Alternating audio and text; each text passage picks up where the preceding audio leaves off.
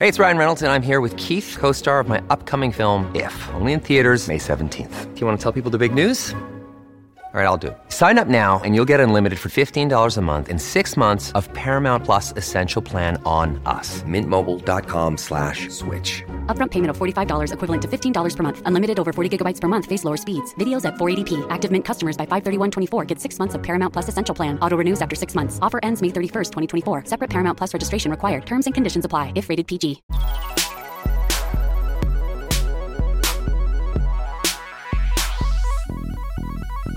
Hello and welcome to Oh God, What Now, the politics podcast that never thinks it is mistaken and doesn't find it hard to say what it needs to say, even if that's a 40-year-old pop reference. I'm Alex Andreou. Let's meet today's panel. First up is the Independent sketch writer Tom Peck. Hello, Tom. Hiya. How you doing? I'm all right. In a move akin to hiring Boris Johnson as a marriage counsellor, the chair for this year's COP28 summit, which is in Dubai, is Sultan Ahmed Al Jaber, the CEO of the Abu Dhabi National Oil Company. As a planet, do we have a death wish, or are we just thick? Well, we're definitely thick. There's no doubt about that. I mean, we'll believe anything as long as we're told it often enough. I mean, similar to this, right? I used to be an Olympics correspondent, and for the whole time that I did it, I never really stopped being amazed about how that whole event pretty much only exists these days in order to sell Coke and McDonald's, right? And if you think about the Olympics, Coke and McDonald's are one of the first things that comes to mind. And this faster, higher, stronger, yada, yada, yada. All it really exists for is in order to get the fittest people on the planet to sell Coke and McDonald's. But if you keep saying it over and over and over again, you get away with it. And that's kind of what Abu Dhabi, Qatar are attempting. At the same time, am I allowed in any way, to try and give Sultan Ahmed Al Jaber the benefit of the doubt? Of course. I mean, we've not got much hope at saving ourselves unless the big boys pivot away from producing fossil fuel energy and doing it in a greener way. And actually, one of the advantages of being an appalling autocratic state is that you really can just do what you want. And a lot of them are trying to pivot away onto renewable energy. I mean, the reason Qatar has bought absolutely everything, including London's Olympic Village, is because they do want to have a diversified economy by the time at which their only revenue stream dries up, i.e. fossil fuel wealth. And they're doing quite well at it. And it seems to me that Sultan Ahmed Al Jaber is from that wing of the oil extraction business. So maybe he's not a terrible person to chair that summit. Better to have him in the tent, I guess. Also joining us is Algebra Whiz and author of Escape, How a Generation Shaped, Destroyed and Survived the Internet, Marie Leconte. Hello, Marie.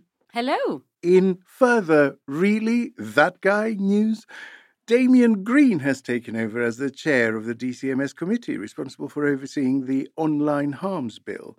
This is the same chap sacked by Theresa May after he was caught with porn on his work computer. Are we openly gaslighted now?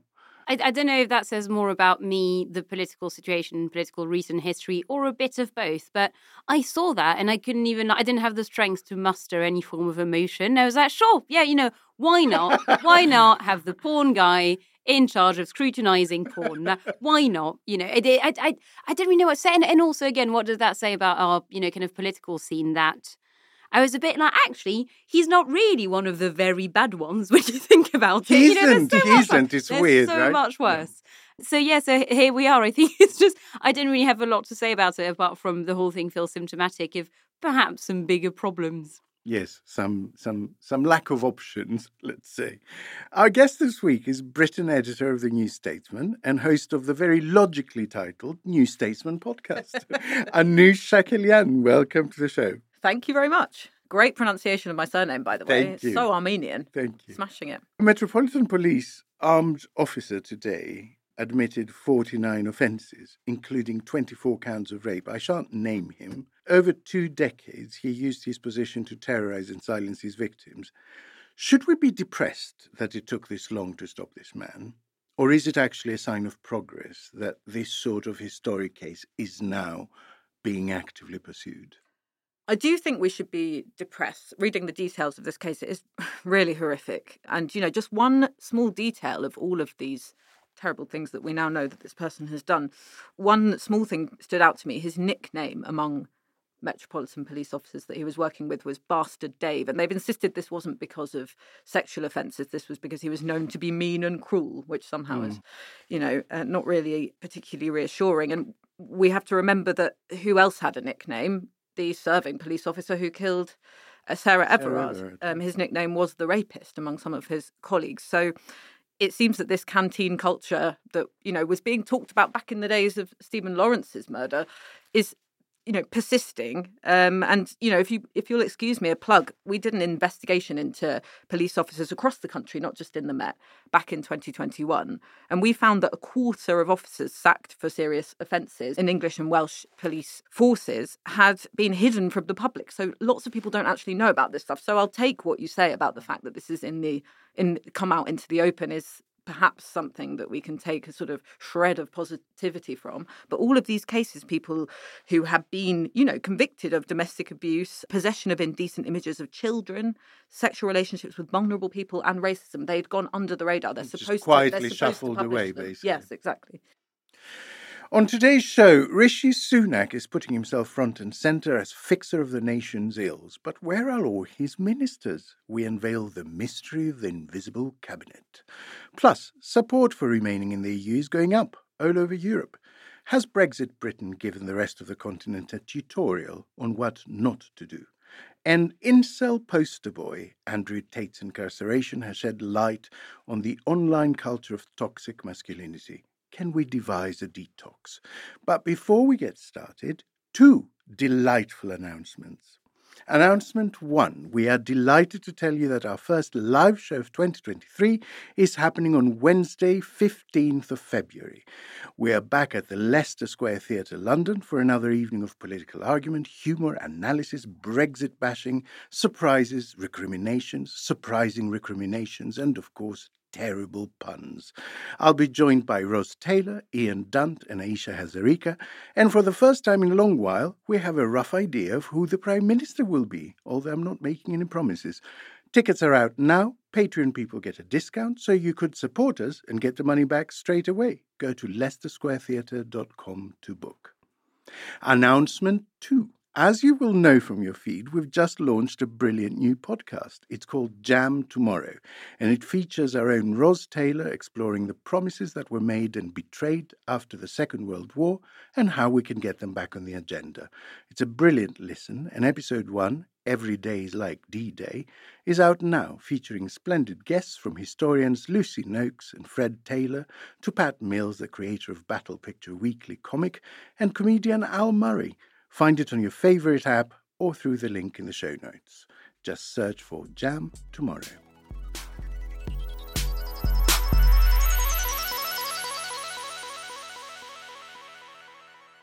First this week, the slick PR machine that was evident during Rishi Sunak's time at number 11 hasn't yet shown up for work at number 10. In a political broadcast that seemed to think changing camera angle every 2 words could somehow compensate for the most awkward delivery since David Brent's Don't Make Me Redundant speech, he told us he was brought in to fix the nation's challenges, which is a funny way of saying he got in without ever winning a vote. But where are his ministers? Perhaps in an effort to outdo his predecessor Liz Truss, who managed to make 60 billion quid vanish in one afternoon, Sunak appears to have made his entire cabinet disappear. Marie, perhaps the most notable absence is Sunak's busiest Secretary of State, the Chancellor, Jeremy Hunt. Where is Waldo? I have no idea, but I think so. When did you last see him? I don't know. Is he still alive? But no, so what I find actually quite interesting about Jeremy Hunt is that he's sort of become like the villain in a kid's cartoon because you never see him, but you only hear whispers of him. Because we know that, especially looking at all the different departments, all the different strikes and, kind of sectors threatening strikes, what everyone is saying is, oh, well, as I think I said exactly last week, they're now at the stage of saying, oh, obviously we would love to give you more money, but the big boys at the Treasury said that they would beat us up if we did that, so we can't do it. So you kind of have that simultaneously again. There's those whispers of Jeremy Hunt keeping his sort of grubby little hands on the public's purse and not letting any money go to waste. But at the same time, again, he's absolutely nowhere, which is such a weird combination of things to be, and which also I think the slightly boring wonky point as well is that politics is obviously about narratives. And it's not, and it's not just about taking a decision and that's that. You kind of have to explain what you're doing. And especially, I think, even though austerity is not as popular as it used to be, you can probably still create a narrative that says, actually, we've had the shock of COVID, the war in Ukraine, etc. So we are really trying to be incredibly responsible with the nation's finances. And that's why we're doing or not doing X, Y, Z. But he's not saying it. Yeah, but someone has to say that. Yeah, right? Exactly. People are not going to guess that. So, no, I find it entirely baffling. It's Davos this week. Surely he has to show his face.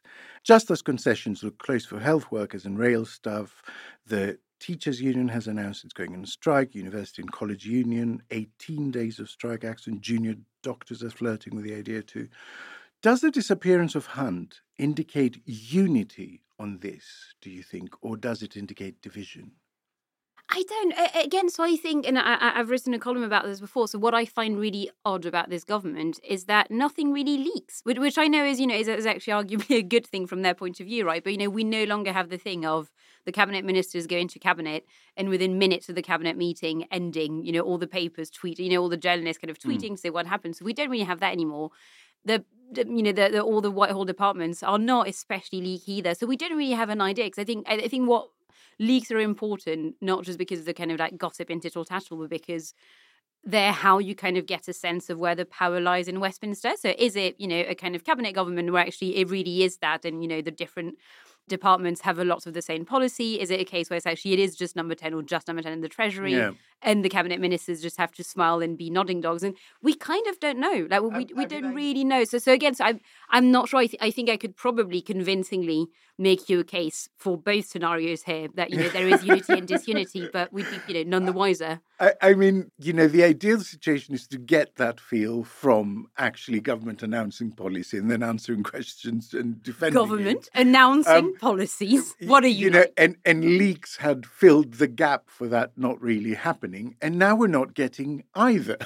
It's just a completely baffling silence coming from Whitehall while the country burns. That's again quite literally what I wrote in my column last week, because I think it kind of looks like that kind of meme format of like, 1, stop the leaks. 2, question mark. 3, success. And it's like, no, there's got to be a 2 though. There's got to be a 2. Like you can't. Like, that's not the be all end all. Tom, after further allegations of bullying came out against him, Dominic Raab, you remember him? Hasn't made a media appearance for at least 6 weeks. Labour claim it's nearly 3 months. Why is Sunak holding on to such an obvious liability? Well, I mean, we know that Rishi Sunak had to use his cabinet picks to stick his party back together again, right, like a drop vase. So he's holding on to all sorts of dross. I mean, why did he reappoint Suella Braverman, knowing that he would spend his first week as Prime Minister having to have his Home Secretary face questions about why she was sacked the week before, yet had been reappointed before those questions even got around to being asked of her? And he made himself look totally ridiculous.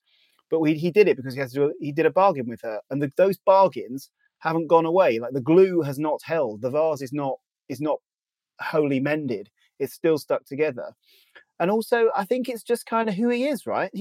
He's never happier than when he's in front of a spreadsheet doing what he thinks matters, and everything is so bad, and they have screwed everything up so badly for so long. Not all of it his fault. He hasn't been Prime Minister for very long. That it is effectively impossible for anyone in his government to do a media hit that will go well for them. So he kind of can't be asked with it. I mean, they've already said that they're not going to have a minister on the media round every day. And obviously journalists should be appalled, and we are appalled. But I'm not convinced it's necessarily doing them any harm. I mean, during the pandemic, right, and probably at Dominic Cummings' instigation, the government boycotted Good Morning Britain, didn't they? Because they just decided there was such little point in them going on there just to be berated by Piers Morgan over and over and over and over again without being able to get a word in edgeways. And I actually kind of quite admired the government for saying, no, we're not going on that. It's a joke. There's no point. But now they're in a position where they're having to do that to everyone because they cannot possibly score a win because everything is so awful. I mean, at least we used to get the occasional photo of them pretending to work. That was nice. That was quite reassuring. Mark Harper and Steve Barclay. Let's group those two stars together. The Transport and Health Secretaries, they've been more active in the media because of all the strikes. But again, set against the very charismatic union leaders like Pat Cullen and Mick Lynch, they just seem, you forget they were even on the programme the moment they're off the programme.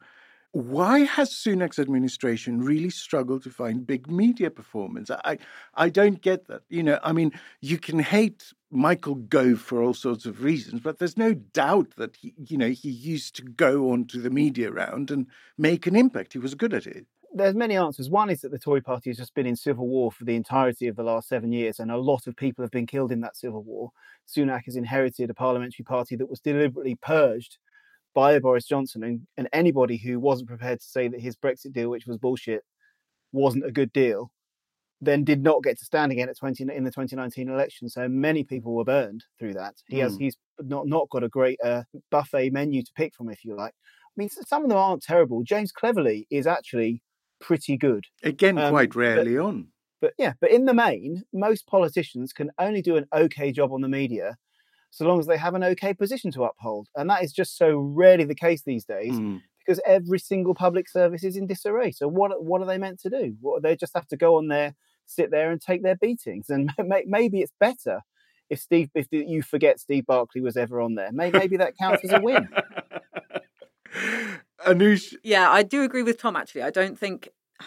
Obviously, everything is doing them harm at the moment, but I don't think this strategy is necessarily a bad one from their perspective, even though it's awful for us as journalists who are trying to hold them accountable, because Rishi Sunak is so much more popular than his party. So he is their asset in a way. So if in the public's mind, the pinnacle or the head of the Conservative Party, who of course is the Prime Minister anyway, is Rishi Sunak not sullied by ministers who get the line wrong or turn out to sound like a gibbering mess, in the face of Mick Lynch tearing them apart on panel shows or political programmes, I think that's for the better. So that might be why they're sort of trying to paint it as his party. And I imagine come election time, local election time, it will be his face on a lot of leaflets and the Conservative Party logo very small, because he is actually more popular than the party's brand. So very quickly, I would like to say 2 words, and those 2 words are Theresa May, because that is exactly what she did. And she ran in 2017 a presidential campaign, yes. We all remember. And we also remember how that went. And I think that Rishi shares some actually of the problems Theresa May has of actually... A surprising amount, actually. I know, not very good at quite a lot of the basic stuff actually politicians should be good at. So no, I completely agree with your point, but also I'm a bit like, lads, does that not remind you of anything? Yeah. Do you not get a light bit of déjà vu here? That's a good point. And also, I think the situation is quite different. I think there might have been a different expectation by people, by audiences, to see ministers explain what they're doing about what's going on 3 years ago, as opposed to today, where you can't catch a train or... Yeah, it's true. But remember that they're often having to defend things that they don't actually believe in. So there was a story in The Observer over the weekend which suggested that Steve Barclay is actually, bashing up against the Treasury and Number 10 in terms of paying nurses properly and ambulance workers and other NHS staff that are going on strike. So, that again adds another difficulty to putting your ministers up all the time because they don't necessarily want to defend these lines. They're saying different things behind the scenes. And like Tom said, this cabinet was cobbled together to be a unity cabinet, bringing in people who had supported Liz Truss and Boris Johnson. So there are a lot of personalities who disagree with each other. Yeah, I just think that if I were in his position and I was sort of filling in my team sheet, one of the considerations would be, right, so who are my media people who are going to do the daily media rounds? And I just don't see them on that list at the moment. Suella Braverman, again, pretty invisible recently. She's happy to leak policy but not to defend it, reportedly scrapping pledges made in the wake of the Windrush scandal because, and I quote, Windrush was a long time ago and anyway, it's fixed now. Is it smart to do this? I know you say there's some merit to it as a strategy, but it seems to me that one of the big advantages of government over opposition is that they can get unlimited airtime and set the narrative. Why are the Tories not using this structural advantage? Yeah, I think you're right. They can make the weather. They can announce policies on a Sunday and the Sundays, and then that will be what everyone talks about on Monday, even though it's not a policy that's ever destined particularly to happen, as we've seen a lot of lately. So, yes, it is squandering an opportunity, but what they are is they're a government trying to look like they're responding to crisis. Their word is, I think you must have noticed this, is reasonable, being reasonable. So everything they're trying to do is through compromise and through trying to look like they're having a measured response to things that are going wrong. And so I think if they have ministers out like Suella Braverman, who is, a very confrontational kind of political operator, then it goes against the grain of the narrative of this government, which is, I'm a CEO who's come in to try and manage this company through a crisis, and I'm not particularly ideological, whereas people like Braverman come across as quite extreme. What's interesting is that what I've noticed in my work on social media for various campaigning organizations is that focus has shifted to Parliament. A lot of people are becoming a lot more interested in clips of what's being debated in Parliament and sort of getting it straight from there, which is not playing great for the government at the moment. Tom, Boris Johnson, we have to mention the big unkempt albatross hanging around Sunak's neck, continues to be a perpetual source of gossip. He's in many ways more visible than most in the cabinet still. The latest rumour was that he won't challenge Sunak provided he gets a safe seat at the next election. Can Sunak do anything to turn down his volume, or will he continue to be a problem and a sort of noise in the background until the election and beyond? Well, beyond is a very different question from until. I think everything's going to change the moment that particular moment shifts. But I don't think Johnson is going anywhere. I don't think he feels like he's done in politics, and the Conservative Party is enthralled to him. So he will carry on doing his thing. I mean, he's announced this afternoon that he's got his memoirs coming out. I mean, I imagine they will be entirely self-serving. There will be political in nature. In the sense that a prime minister's memoirs are always self-serving, but generally speaking, I mean, I can't think of an exception to this rule. They're done when the author is kind of done with frontline politics, and I don't think Boris Johnson is yet. His memoirs are coming out anyway. They won't be self-serving in the sense that they'll be seeking to rewrite the historical record. They'll be trying to make the political weather, if you know what I mean. Yeah. And that will be an interesting read. I mean, he will be able to say for the next couple of years, when things get harder and harder, worse and worse, probably, that his party turned on him over a birthday cake and look where it's got them. Now, I don't think that is true. They turned on him because because they calculated that the public no longer trusted him, and therefore he was a liability, not an asset. But he still has his fan base in the Tory party. He has his betrayal narrative. And if he wants to have another go, then all it takes is for the Conservative Party to let him have another go. And they are uniquely enthralled to his extremely limited charms. So really don't rule anything out. And soon there's not really much Rishi Sunak can do about it, especially as he's had his moment. He offed him, didn't he? And Boris Johnson simply wants to off him back. And I wouldn't necessarily want to be in Rishi Sunak's position. Oh God, Marie Sunak. Let's finish on him. He was meant to be a media star, right? The little we'd seen of him from the Treasury, he was like terrific and slick and modern and professional. And now he just seems robotic and stilted and superior in every appearance. His first political broadcast a few days ago, I don't know if you saw it, it would have been better read by Alexa. Has his confidence collapsed, or was he always a bit shit, but we got him in such small doses that we didn't notice? Well, isn't it more that I think basically any politician, like you could, if Andrew Bridgen had somehow been Chancellor during the pandemic, if you're like, okay, Andrew, can you go to the camera and say, hello, everyone, we are giving you free money and also, restaurants will be cheaper. Yeah. I feel like people would have gone, I like the look of that Bridgen fella. I can work that. So I think it's mostly that. And again, what I find frustrating is that, and I'm really not trying to paint myself as some sort of like political genius, but it was really obvious, I think, to anyone who was looking at the time that, again, Sunak was very popular. A, because, again, he was giving money to people for free. And B, because the person he was next to was Boris Johnson. Like, I would seem very professional next to Boris Johnson, and that is not a compliment on either of us. So I think that, obviously removed from those two things, he just crumbles. I think you're being a bit harsh on yourself. Anish, very quick question just to end. Is this Sunak hogging the limelight primarily, or is it ministers that refuse to go out to bat? Where do you think the balance is? Does he want to brand the party with his personality and sort of lead a presidential campaign? Or is it just that ministers know they're going to lose the next election and they want to get out of the blast radius? It's a good question. I don't actually know the answer to that, but they did make that decision early on, didn't they, that they weren't going to put a minister on every media round, and they have stepped back from those programmes, and we do see more sort of speeches and party political broadcasts from him as a man than we see a sort of cabinet working collectively. I think that will be more a sort of political calculation that Rishi Sunak is relatively popular compared to his party, like I said earlier on the podcast. So I think that will be, I think it would just be a sort of cynical calculation. This is the best we've got. We've got to just sort of plug this image more than sort of ministers in a flap about every single crisis that is in their intro.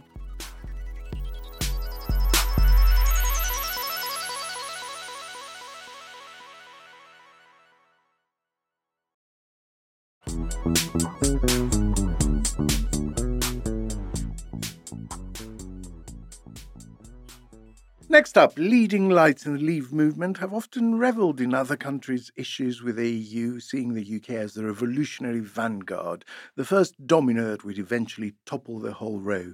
Frexit, Leave, Swedivorce, Polskidaddle, screeching headlines at the Express have been telling us the demise of the bloc is imminent for well over a decade. Reality, however, is proving Brexit's political predictions about as accurate as their economic ones. According to new polling by Ipsos, support for leaving the EU has fallen by 13% in Finland to half what it was, and 9% in both Portugal and Italy. In fact, in all countries surveyed, people said they had a more positive view of the EU since Britain voted to leave it. Maybe it's just a nicer club without us in it. Let's not go down that road. Let's not dwell here. Tom, is this the first and only measurable Brexit benefit, in fact, as a cautionary tale to anyone else listening to the siren singing from the rocks?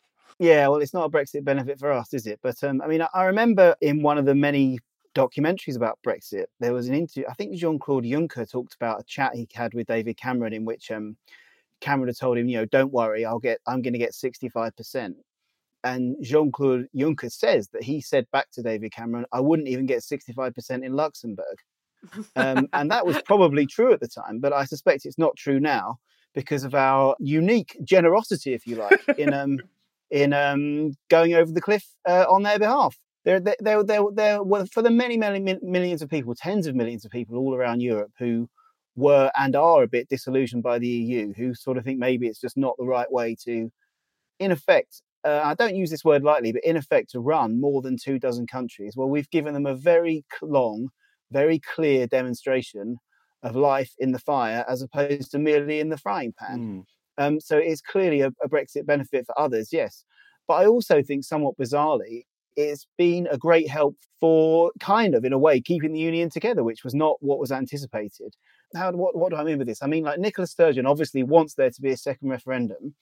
She doesn't really want to have to commit to a plan on how independence would work, how would the currency work, how would the border work. Now, they got away with that in 2014, just keeping that stuff airy-fairy, wishy-washy. But Brexit's come along and it's made it very, very clear that you really do have to address that stuff. Otherwise, you have chaos, like the chaos that they've seen. So I think that lots of Scottish waverers and haverers will be like, oh my God, there's no way we're doing independence. Have you seen the state of Brexit? So that is arguably a Brexit benefit too, and an unexpected one. Okay, to step in on behalf of the Scottish nationalists, I think, because I had a look at the white paper that the Scottish government had to submit before the Scottish independence referendum. I mean, it's a sizable and quite detailed document. I mean, it makes the plan that Brexiters had, with a sort of 4 tick points, look like a back of a fag packet job. It's really quite detailed compared to that. You had a sense of what Scotland post-independence would be aiming for, what sort of country, what sort of relationship with the world around it. But I do not think your average Scottish person before 2014 or in 2015 would have really thought about, hang on, if we leave the UK and rejoin the EU, then we've got this whole problem on our border, which is kind of the same as the problem with the Irish border. And that is a completely unsolvable, chaotic mess. So the mess of Brexit has, in some bizarre way, had benefits for the Union, I would argue. Yes, I think you're right on that. But also, at the same time, it eliminates the various problems that they have on the border with the EU now. So it creates a benefit as well to leaving. Mathieu Galat from Ipsos, who did the research, says the change in attitude is partly down to the radical right softening on the subject of leaving the EU. I don't think that's unrelated, by the way. Has Brexit made leaving the EU a sort of vote loser now in people's eyes? Yeah, well, I mean, I don't think it was ever that much of a vote winner. I mean, obviously, I remember the 24th of June, 2016, and seeing Marine Le Pen changing all the backgrounds on her social media pages to little Union Jacks and thinking sort of how pathetic that is. But I think people who were inclined to vote for her or her like-minded people in other parts of Europe can now sort of see that it was kind of a paroxysm of Spitfire nationalism, if you like, and that little bit of pleasure is not worth the pain. I mean, I think George Orwell said something along the lines, I don't have the exact words, but something along the lines of nationalism is a horse that dies the moment it crosses the finish line, right? And you can ride it and you can get excited by it, but the second you've won, oh my God, your legs cave in from underneath you and you've got no way of getting to your next destination. I like that. And obviously all around Europe and the world, they've been able to see the British horse die on its arse. So it's not surprising that nobody is telling you to lump your money on it anymore. I would argue before crossing the finish line. Anoush, support for remaining in the EU in some countries is just astronomical. In Spain, for instance, it is 95.3%. Where does such near unanimous support come from? What did they do to sell the European project that we didn't? Why? What's going on? Wasn't that Spain was really quite poor before joining the EU in the way that perhaps Britain wasn't? I may be talking out of my arse here, but that would be my guess anyway. So that was not even my question. But that's what I was going to say. So there are countries which, the EU is such a diverse body of countries that there are some countries where it is much more obvious the benefit financially from being a member of the bloc. So in somewhere like Spain, where there are a lot of very poor areas and poor employment rates, then perhaps it's more obvious to them than it was in, say, Cornwall or the other places that used to get the big EU grants in the UK, that they were benefiting from the money that you'd get. So I think I would assume that would be part of it. But then also, I would argue that it's more a difference in perception, because if you look at the economic data for the UK in the 70s, yes, and the late 60s, then maybe we're a lot closer to where Spain was when they joined than we like to think. Yes, and we're a lot less rich than we like to think as well. We often say, and this as a sort of journalist for a centre-left magazine, we're often saying this, we're the fifth richest economy in the world, how come it's like this? But actually, we're actually quite a poor country with some very rich people living in it, which is borrowed from a piece that was recently out in the Financial Times, which was looking at the sort of economic outlook for the UK compared with some comparable countries. So actually, you're right. It doesn't necessarily follow that we're some kind of wealthy outlier who could have gone it alone. But I do think, it will be an effect of watching what's happened in the UK. And because the UK was, nevertheless, despite all of its problems that we've been listing, was seen on the world stage as somewhere that had enviable public services, that had stable government, that had a voting system that didn't deliver unstable coalitions. And all of that has gone out of the window. And it's something that I'm asked a lot about if I go on media for, foreign media. So I was on a Canadian show fairly recently, and they were just asking me about this,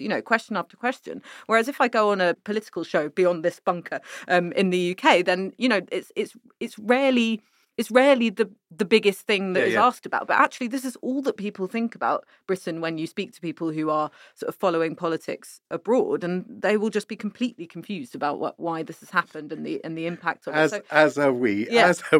There's also the war in Ukraine. It's naturally made countries sort of concentrate on the importance of European unity, on who their allies are, who their partners are, and how their economies work. What is your instinct of how things will unfold once that war is over? Will Europe be left stronger, more cohesive, or will we just return to squabbling? It's a really good question, and you'd hope that there would be some kind of strengthening of unity after going through something like this and showing a united front, which, to be fair, on the whole has happened.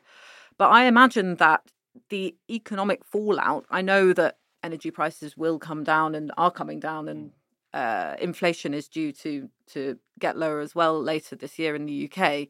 I still think that the impact of all of this, the political instability that it's caused here, for example, will mean that most leaders of European countries will be concentrating on the domestic fallout from this war. And that makes countries very selfish and introspective. And it means that it's less likely that you will have that coordination on the world stage that you'd hope to see. Maybe that's a good thing. Maybe it's something that will force the European Union to think structurally that we have to make this a good deal for everyone in it. Otherwise, they have no incentive to be in it. Yes, you'd hope that would be the response, because it logically and financially would make sense. But actually, you always see it doesn't always happen. I know. Yes, Marie. Countries like France, I don't. I come to you again. I will be speaking on behalf of French my people, as correspondent. usual. Yeah. They have opted for a sort of stay in and reform from the inside narrative. That was David Cameron's initial plan. Did not go well. Is there a world in which the EU actually changes in a way that satisfies Eurosceptics by maybe providing a two-gear system that's been talked about for a long time? Basically, I don't really know, but I don't think so, because I think that, if you'd asked me that question on the 24th of June 2016, my response probably would have been different.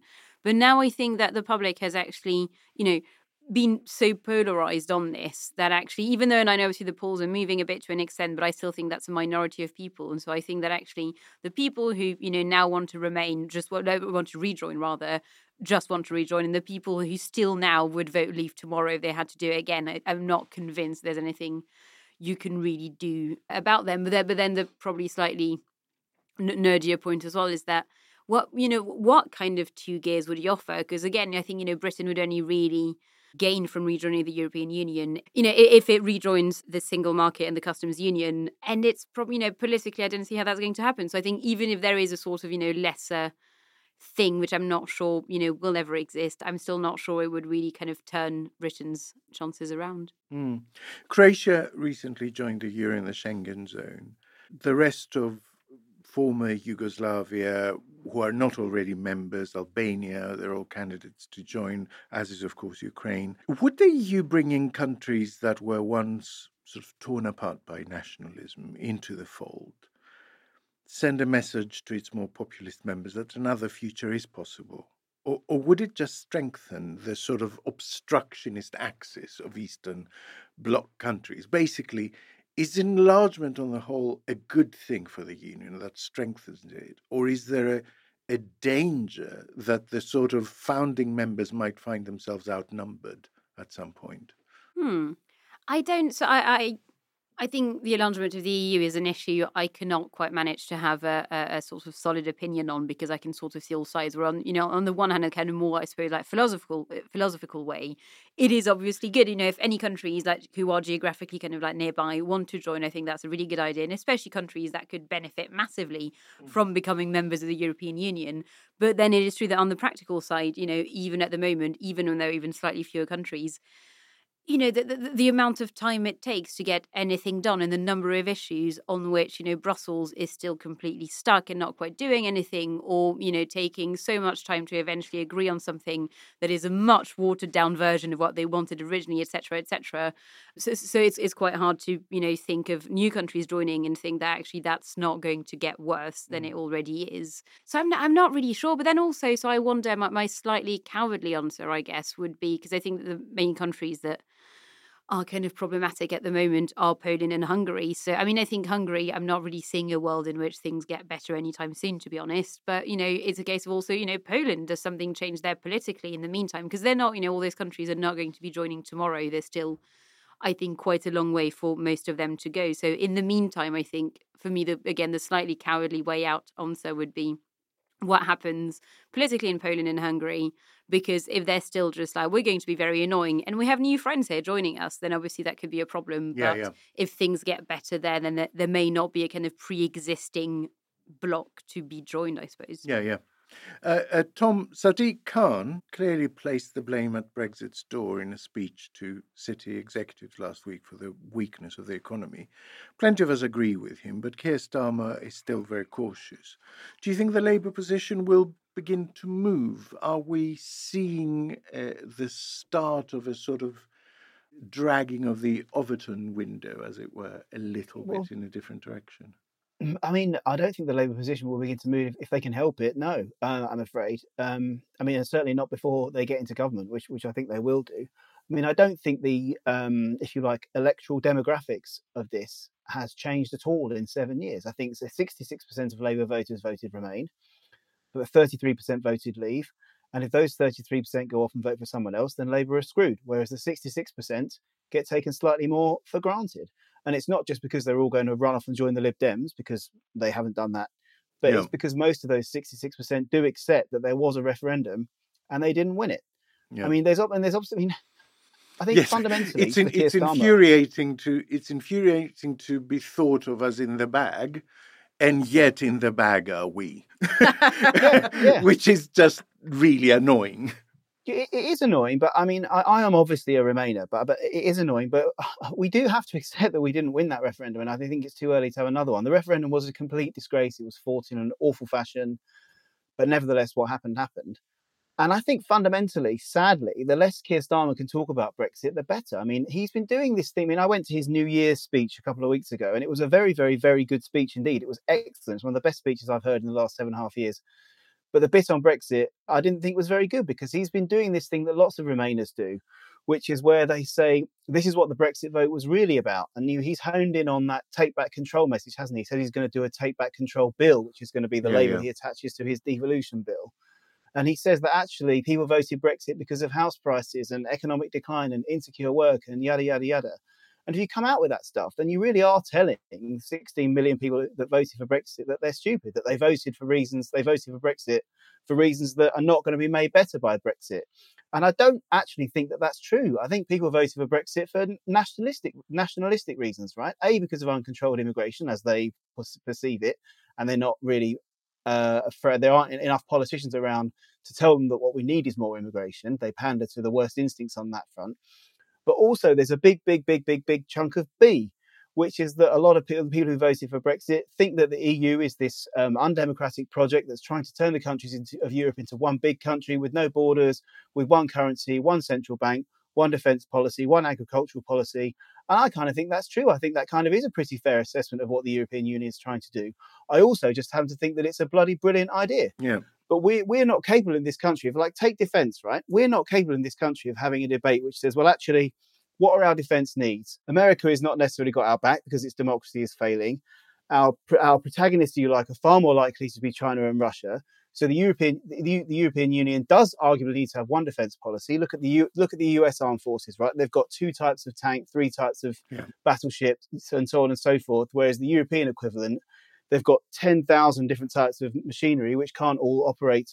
Yes, and we're seeing how important that is in the Ukraine context. Yeah. So if the Ukraine war had happened the year before the Brexit referendum, you could have maybe talked about this stuff in a more grown-up way. But actually, we still have to have this debate as if the point of the British Armed Forces is to defend itself from potential attack from France or Germany, which is never, ever going to happen, is it? Fucking but I Putin. Don't think that the people who... He even got the timing wrong, bastard. But I don't think the people who... There are too many people who are inclined to vote Labour who will not ever be prepared to have their minds changed about the idea that being part of a big political project that is the European Union, not just an economic project, is a good idea. That will take a long while to change. But in the next couple of years, I don't think there's much political mileage for Labour to be made by sort of going all Remainery again, sadly. Yeah. Anoush, reports suggest that movement on the protocol is imminent. I've actually heard that from contacts of mine in Brussels. Last week, Starmer was in Belfast, offering effectively, explicitly political cover to Sunak on Northern Ireland. He said, if there is a deal to be done, do it. Can this be solved with cross-party support, do you think? not cross-party in terms of Labour and Tory, I don't think, and not just for political reasons on the Conservatives' part, because really the audience that you need to please are the DUP and the Unionists in Northern Ireland. So, yeah, well, what will please the DUP? yes, exactly. So that's the more, and they both, Keir Starmer, Rishi Sunak, they both know that's the trickier question. It's good politics from Starmer because he's saying let's make his whole thing about Brexit. Finally he has actually started talking about Brexit, and his line on it is make Brexit work. So he's saying, if you're close to a deal and you want to try and get it done and you want to get it through Parliament and you want to get sort of political consensus on it, we're there to help you. It's clever politics because as soon as the government is relying on opposition votes, then it's sort of lost, especially in terms of its own backbenchers and the ERG. But, it makes him look like he is there to cooperate on Brexit rather than to block it, which was often the perception and actually often the reality of what Labour were doing. They were blocking things. You remember all of those never-ending votes Painfully. on Brexit. Yeah, and that's something that did piss the public off quite a lot, which is why Get Brexit Done was such a perfect slogan. So it's clever from Starmer, but it's not really the issue, is it? The issue is you have to come up with a deal that the DUP will accept, and then, you can take some steps towards having an executive again at Stormont, which, again, feels quite far off, even though there is some talk of developments on the protocol. Well, Theresa may have had the right idea, and this just throw a bunch of money at them. Marie, meanwhile, more Tory backbenchers are reported to be ready to join a rebellion over the retained EU law bill. Another little sort of fire front in this. Pretty much everyone except a small handful of headbangers, including prominent Brexiters, are saying this would be a disaster if it goes ahead, just sunsetting every bit of regulation on the same date. Sunak is not shy of a U-turn, so why is he pushing this through? It doesn't seem like his project. I don't know, but I feel like I've always found Sunak's relationship with Brexit to be quite interesting, because I think it is correct to say that, because, politics is ultimately about vibes. And Sunak has the vibe by any means of a Remainer. And yet, was not just someone who voted for Brexit, but he was actually a Brexiteer, from quite early on. So yes, I don't really know. I mean, will he... Basically, I didn't really want to commit to an answer because I think that the chances of him folding... Committing to an answer are slim. That folding are just so big, because that's what I think that's really the one thing he's got in common with Boris, of that amazing, thing of the government is that, of course, we will not be folding on this. Well, literally everyone in the country is like, obviously you will have to fold. Then, no, we're not. And then, days pass, occasionally weeks pass, and then they're like, well, we have no choice but to fold on this. It has come as a surprise and a shock to us. We're listening. We're listening. And that is, frustratingly, I wrote a feature on exactly this, about the decision-making process in Number 10, about Boris in 2019. And I swear to God, it's exactly, it's happening again. So, I refuse to answer this question on the grounds that You've answered it so many fold. times before. Yeah. No, I accept that fully.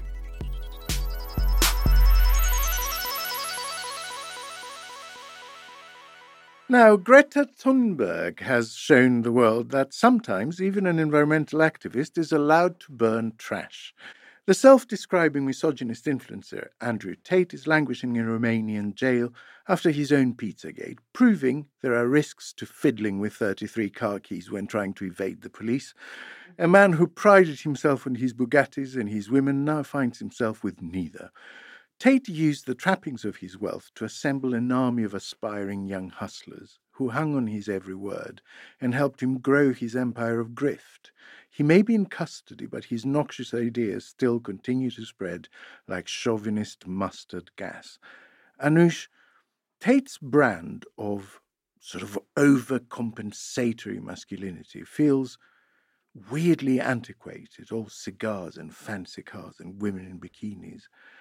Even hypermasculine celebs like Dwayne Johnson, let's say, project something more complex nowadays. even if you contractually can't lose a fight on screen. Why has such a one-dimensional and obviously one-dimensional portrayal become so popular? Yeah, you're right. I mean, it doesn't even feel offensive. It almost just feels passé. Cartoonish. It's like from a different era, isn't it? Yeah. So, I mean, it is, a lot of the stuff is really horrible about sort of how men should own their wives and things, but it's bizarrely backward. And I think the reason why it's sort of caught hold in terms of sort of certain young men online is because, well, I mean, from speaking to Richard Reeves, an academic who has written a book called Of Men and Boys, which is about how there isn't sort of really much out there for boys growing up and they're falling behind in terms of not only academia, but, there's studies that show that men have fewer friends than women. So not just fewer qualifications, but fewer friends, falling behind in all sorts of areas. And the data that he shows in his book is actually really compelling. And what he was saying was there's just no sort of, while women have because of the feminist advances, have had this whole narrative of, you can work in these jobs that weren't, historically populated by women, like STEM, Men don't have the equivalent. So he talks about the HEAL subjects: health, education, administration, and literacy, for example. There's not many male primary school teachers, for example. So there's not that equivalent narrative saying, now that, gender norms are changing and gender roles are changing, here's the other path for men. So boys go seeking out something that sort of makes sense for them about their masculinity, that isn't just talking about how masculinity is toxic and the patriarchy is sort of holding everyone down. And that, for some reason, is the conclusion that certain people like Andrew Tate have decided that they want to exploit. But there isn't necessarily that much out there that gives a different, more healthy view of what masculinity is in this feminist age now. Fans of Tate have explained away his criminal charges, claiming he's a victim of the Matrix, a term he uses to refer to systems that are created apparently to keep men down. How do we begin to challenge sort of belief systems that reject any doubt as a conspiracy? They pre-warn their followers that be careful because they're going to tell you this and that, but it's a lie. Yeah, this is the new dangerous thing, I think. It's like the sort of what happened with the US election, for example. As soon as someone does get persecuted for something that they've done wrong, they can sow seeds of doubt in their followers' minds of the legitimacy of the authorities who are ruling that they've done something wrong, or at least, I know that he's been accused, but he hasn't been convicted. But I think that's part of the real danger of sort of the modern problem with this is not just when a wrong 'un is proved to be a wrong 'un, people say, oh, right, okay, that's a bit of a letdown, I'll just move on to the next thing. They get hooked on the idea that actually it's a huge injustice and there are these conspiratorial forces that are against him and forcing this to happen, which pushes people, ironically, into more and more extreme places online because of that. So it's quite clever, and obviously they know what they're doing when they're using this kind of language of red pilling and the Matrix. Tom, a lot of parents have opened up about their shock at sort of finding out Tate, they'd never heard of him, but their young, teenage sons had heard of him. He's a popular figure with boys and young men. How much is this down to the unavailability of male role models sort of closer to hand? Because we're smaller family units now. Yeah, just can I quickly come back to what Anoush was saying, which is about conspiracy theorism, if you like. And nothing has really changed on that front in terms of the epistemology of it. I mean, I remember being really a lot younger than I am now and reading about how Mohammed Al-Fayed had become convinced that his son had been killed by the security services. And anybody who tried to tell him that he hadn't, he just told them, well, you must work for the security services as well then. and there's no way of puncturing that belief system. Yeah. And it's exactly the same one as Anoush was just describing. Yeah. It's not new. But there's no sort of hard and fast or clever way to get around it, other than to, if you know someone like that, to sit them down and do I don't like this phrase, but do the hard yards with them, painfully explain to them that no, there is no conspiracy, try and see the light, but it's not a very easy thing to do once they're so convinced and once there's such a simple ideological or intellectual argumentative defense mechanism against it, which is that anybody trying to correct you is clearly in on it. Yeah. And there's no shortcut around that stuff. But to the question that you asked me, I mean, mean, can I admit that before he got burned by Greta Thunberg, I had genuinely never heard of Andrew Tate. Like, I had no idea who he was, probably because I'm living in a completely different. Well, that's kind of the well. point, though. You're not his target demographic. That's what I mean. But I am not surprised that he is a popular figure with young boys and very young men, because he is an immensely childish person. I mean, a lot of teenage boys, and for a short while I would have included myself in that back in the day, are just very, very, very right wing. Like they're extremely, extremely Thatcherite. They discover politics, they start interacting with the world and how it's run, and their idea of fairness and social justice is that you should just be allowed to make as much money as you want, spend it on whatever you want, and anyone who tries to stop you is just being completely unfair. And then once you get a little bit older and a little bit cleverer, you realise that you were an idiot, because the world is much more complicated than that. And if you don't make it to that stage, by the way, generally what you do is go and join the Tory party. But if you appeal, I'm not surprised there's a market out there for Andrew Tate of young men who are really right wing, who want to make as much money as they possibly can and treat everybody else like shit. But generally speaking, those young men will grow out of it. And then, of course, they'll just be replaced by other young men coming in from a younger age. But I don't think it necessarily speaks to a grand new failing in society. I don't. I think it's just that young people now enter a fragmented media landscape, if you like, and they consume what they want, rather than in the old days when there was much less choice out there, and what you were given to consume, like Harry Enfield's television program or whatever, was fed to you from the top down rather than from the bottom up, and people exploiting it.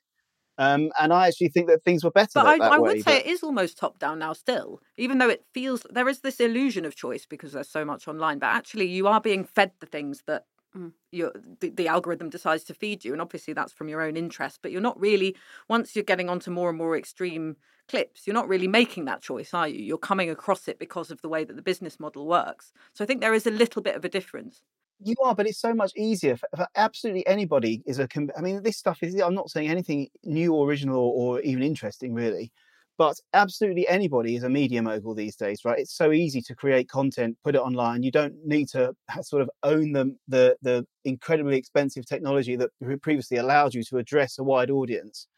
So it's not surprising that someone like Andrew Tate can set up on his own and hoover up all the disaffected youth, whereas previously he wouldn't really have been able to do that. Can I ask the whole panel very quickly, give me a sort of positive male role model of now that deserves the kind of attention, Tate? Bukayo Saka. Okay. The loveliest boy ever. So, but I think just the general England team. So I was talking to a friend who works with kids recently and who said that he went to this school and all the little boys who had actually really, really short hair, but still wore hairbands to be like Jack Grealish because they loved him so much. And that melted my heart. That melted my heart. Apparently, they looked so stupid. And it was just the Oh, that's thing. fabulous. And again, just like boys who these are just like men who like each other. They talk about their feelings. A lot of them actually had great GCSEs and A levels, and they had real job for going into football and stuff. I think that is for me the epitome of like the great sort of like male role model. How about you, Tom? Well, obviously I've got the England football team written in front of me. I mean, like being really quite good at football, but also campaigning for social justice, free school meals and so on. I mean, who are the best-selling musical artists of the last God knows how long? Ed Sheeran and Stormzy. There's not a lot of toxic masculinity to be found there, is there? But I also would say that you don't you don't necessarily need your male role models to be sort of pushed out in the direction of what we might call the wokerati, just in order to like counterbalance the effects of people like Andrew Tate. I mean, almost all successful men are good role models. Dare I say, Rishi Sunak is not a terrible male role model at all. How about you? That's a good answer. I had Andy Murray, because he's sort of like a low-key feminist, but he's not, in the words of Tom, sort of like categorised as a sort of wokerati type I person. like that. So loves his mum. Yeah. But then I thought, and I had a few footballers as well, but then I thought, actually, Paddington the bear, Emotionally vulnerable. Scraping. Please I look feel. after this bear. He makes his own sandwiches. No woman is making his sandwiches for him. And he is a progressive patriot. You know, he has foreign heritage, but he loves Britain. Love it. And he can rock a timeless classic in the duffel coat as well, good. which we all want our men to be able to do.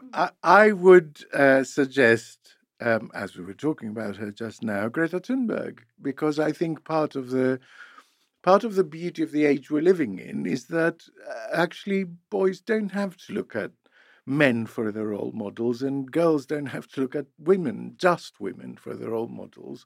They can look at people and see, look at what that person has accomplished. Maybe that can be my role model. And I think it's slightly skewed to constantly demand of boys to find a man that they admire and wish to emulate. Find a great woman that you admire and wish to emulate. Do that.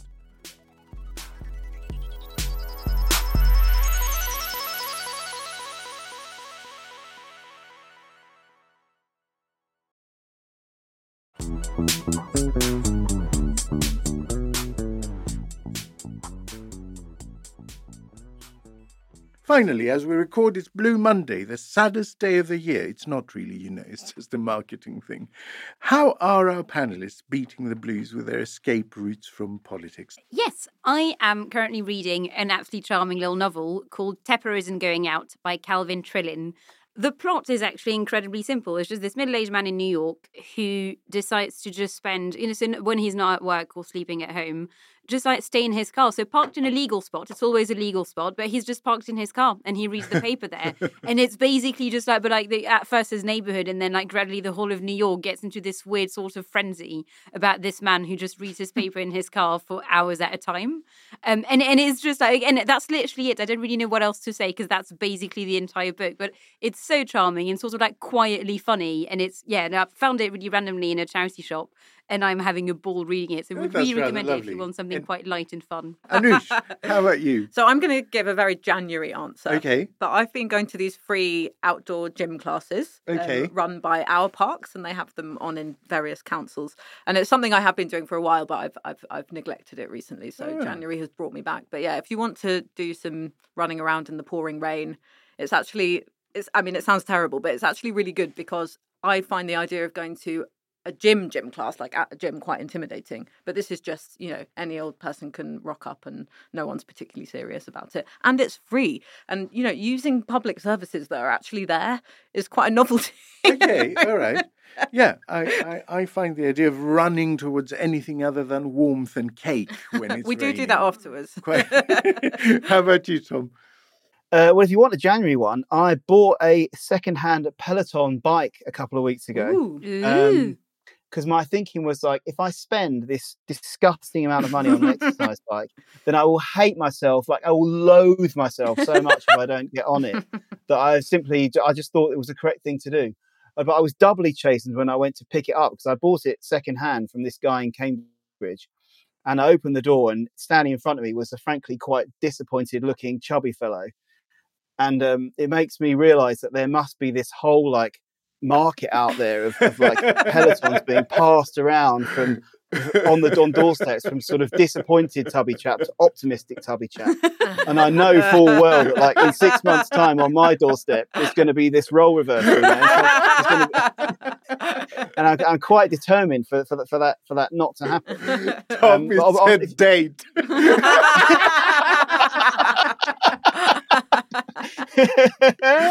And my recommendation will go to White Lotus Season 2, which I just finished. No spoilers, I'm not done yet. Just extraordinary and funny and touching and really mysterious and wonderful. And also curses to Ian Dunt for making me watch a film on Shudder called Speak No Evil.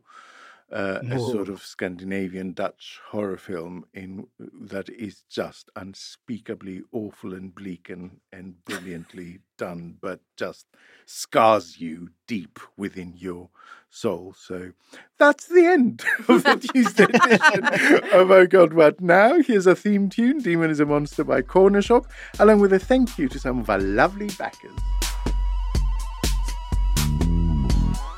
Hello, and many thanks from me to Lewis Murhead, Lisa Stamm, and Nellis Richter. Joe McPherson, The Faces at the Window, Lynn Pickrell, Adrienne, and Barbara Burke. Many thanks for your support from me to Patrick Shannon, Arabella Fasham, Jane Ballantyne, Nicole Curtis, Rosie, Richard Murphy, RL, and Jens Villamos. And from me, a huge thanks and all the best to Jane Howell, Philip Davey, and Andrea Fox, Matthew Nichols, Emily, Martin Lejeune, Tom, and Sally Campbell-Smith. Thank you for listening. We'll see you at the end of the week for another episode. Oh God, What Now? Was presented by Alex Andreou with Marie Leconte and Tom Peck. Audio production was by me, Jay Bailey. The lead producer was Jacob Jarvis, with production from Jet Gerbertson and Kasia Tomaszewicz. Art direction was by Mark Taylor and James Parrott. The group editor is Andrew Harrison, and our marketing manager is Gina Richard. Oh God, What Now? Is a Podmasters production.